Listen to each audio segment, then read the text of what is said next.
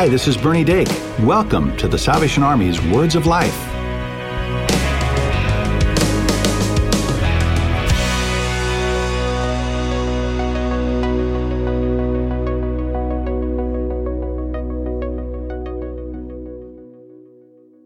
Welcome back to Words of Life. I'm Cheryl Gillum. And I'm Bernie Dake. Welcome, Bernie. This is the final episode of our Highlight Reel series. We hope you've enjoyed hearing some of these familiar voices all over again. Today we're sharing an interview also from the Mental Health series.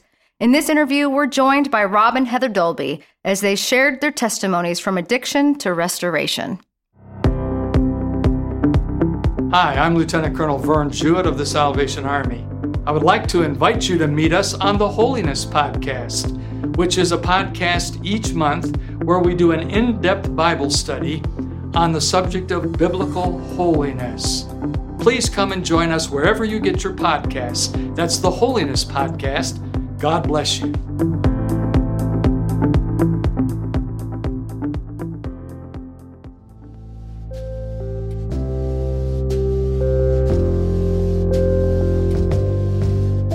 Well, I'm Captain Rob Dolby, and everyone knows Heather. I'm Heather Dolby. And we met at an urban missions training college the Salvation Army hosted in Vancouver, British Columbia in Canada, called the War College. That was a 2-year program where young people would come together and live incarnationally. Vancouver is a very unique place. In the neighborhood, the downtown east side where we lived, that's where addiction is pretty prevalent. So the Salvation Army has an urban church plant there.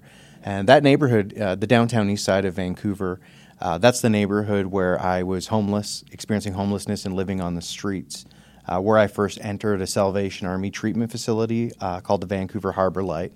And that's the place where literally I went to detox. And I remember showing up at the door, I remember pressing the buzzer and just saying, I have nowhere to go, and I'm ready to do something different. I need help.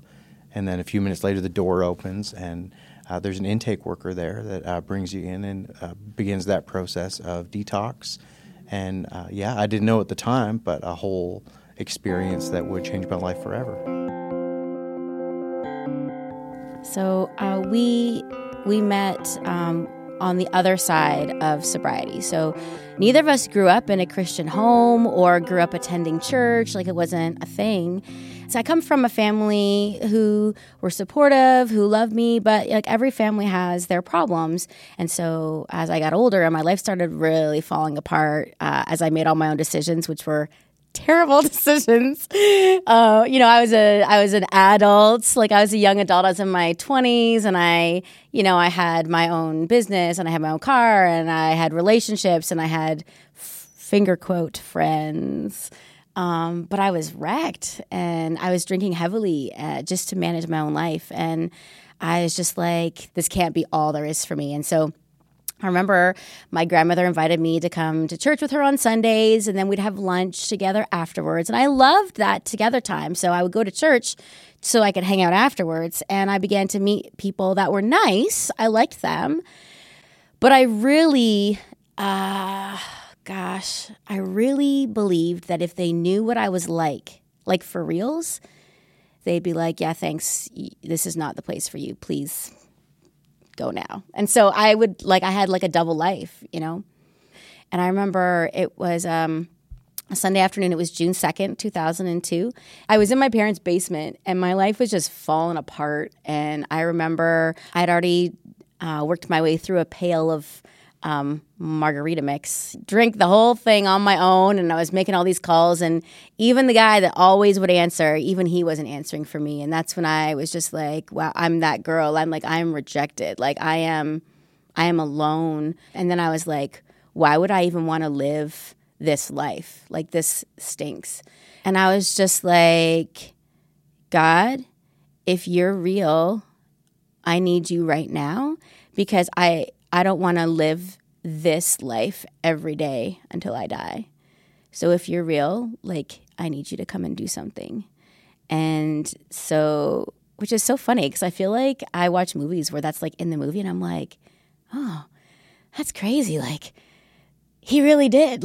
he really did show up. Like the room, like the basement that I was sleeping in, my bedroom where I was alone, began to fill with this tangible presence. It felt like safe. I just heard the voice of God say to me, Heather, if you give your life to me, I'll make it new. And I straight up, because like I'm a keep it real kind of girl. Lord, I said, I can't quit drinking. So like what use am I to you? Like I can't stop. And he just said again, if you give your life to me, I will make it new. That day was the last time I ever took a drink.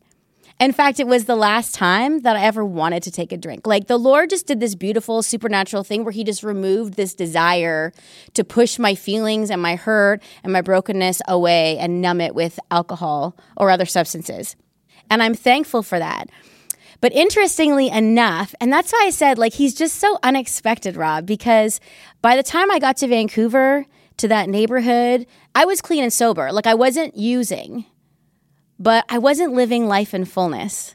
And so God did this fun thing where I thought I was going to go and offer something and learn something for people, but really he put me right in the middle of a group of people on a journey to sobriety because we, in that neighborhood, there's a strong 12-step presence. And so I know if I knew at the beginning that that's what was going to happen, I would have been like, yeah, no, I'm good, thanks.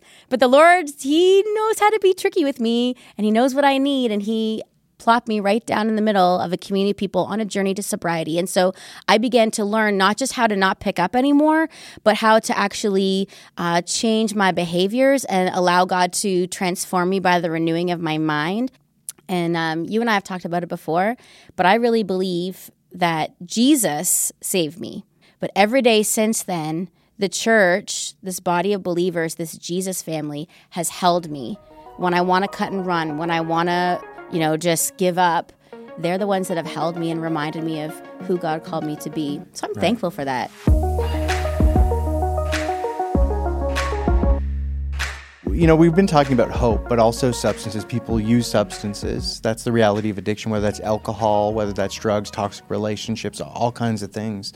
And those are substances, but we're also talking about the substantive nature of hope. That's not even the right word, is it? Hope is a substance, but there's almost this feeling, when you're journeying with someone who maybe has a family member experiencing addiction, that does it almost feel irresponsible to say to them, well, just pray, God is going to be faithful. God is going to come through. Meanwhile, they're watching this person suffer sometimes on the street horrible circumstances. But at the end of the day, when you hear these stories that aren't just made up, that are lives being transformed, often it's this time where hope comes in. And when love comes in, shame, all these other things are cast away, like you said. And hope is powerful. Hope is powerful. Anyone who has experienced addiction of some kind, it's interestingly enough, this idea of God coming in, people have like an experience that all of a sudden, like going from your addiction being something you enjoy, like using or getting high, it's like at first it's a thrill, but over time, if we're going to be honest, we become slaves to that. And it's a life that leads us increasingly into darkness or disillusionment or depression. And people feel like their lives are slipping away and they become more desperate. And this idea of there's no high like the Most High is that he, the God that created us, like can set us free from that slavery. And all of a sudden we find ourselves found by him and life feels fresh and new. And so people can say, you know what? Of any high I felt while I was in my addiction, that high quickly became a low because I was a slave to it.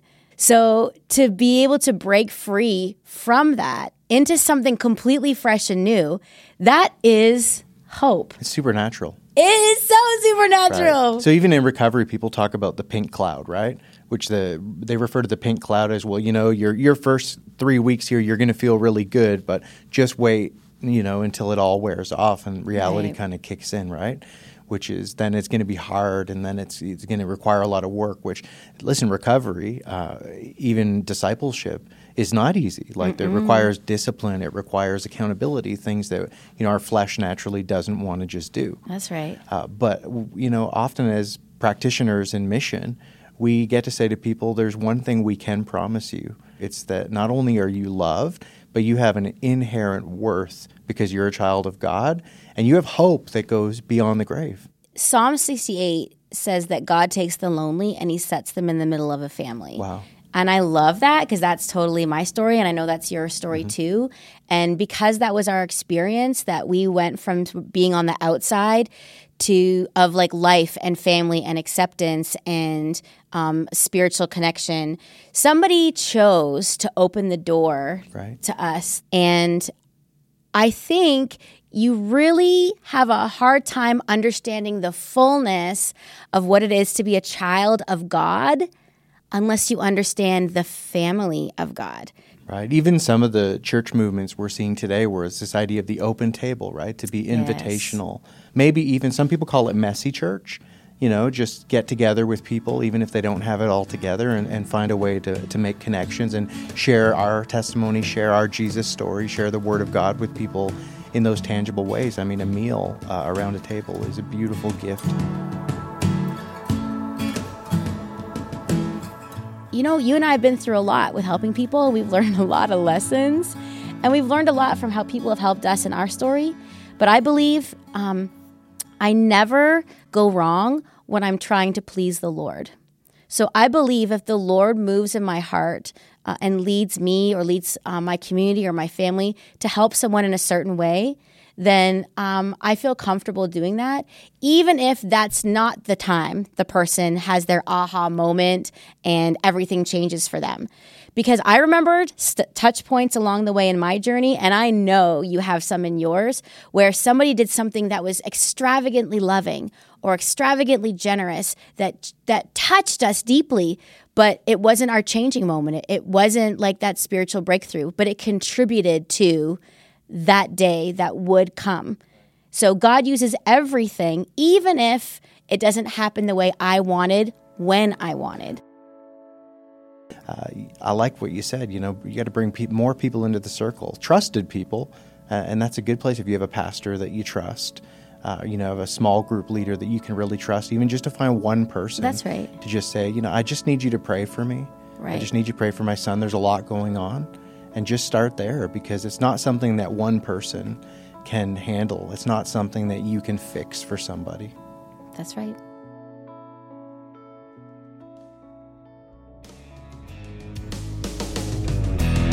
The Salvation Army's mission, doing the most good, means helping people with material and spiritual needs. You become a part of this mission every time you give to the Salvation Army. Visit salvationarmyusa.org to offer your support. And we'd love to hear from you. Email us at radio@uss.salvationarmy.org. Call 1-800-229-9965 or write us at P.O. Box 29972, Atlanta, Georgia 30359. Tell us how we can help. Share prayer requests or share your testimony. We would love to use your story on the air. You can also subscribe to our show on iTunes or your favorite podcast store, and be sure to give us a rating. Just search for the Salvation Army's Words of Life. Follow us on social media for the latest episodes, extended interviews, and more. And if you don't have a church home, we invite you to visit your local Salvation Army Worship Center. They'll be glad to see you. This is Bernie Dake, inviting you to join us next time for the Salvation Army's Words of Life.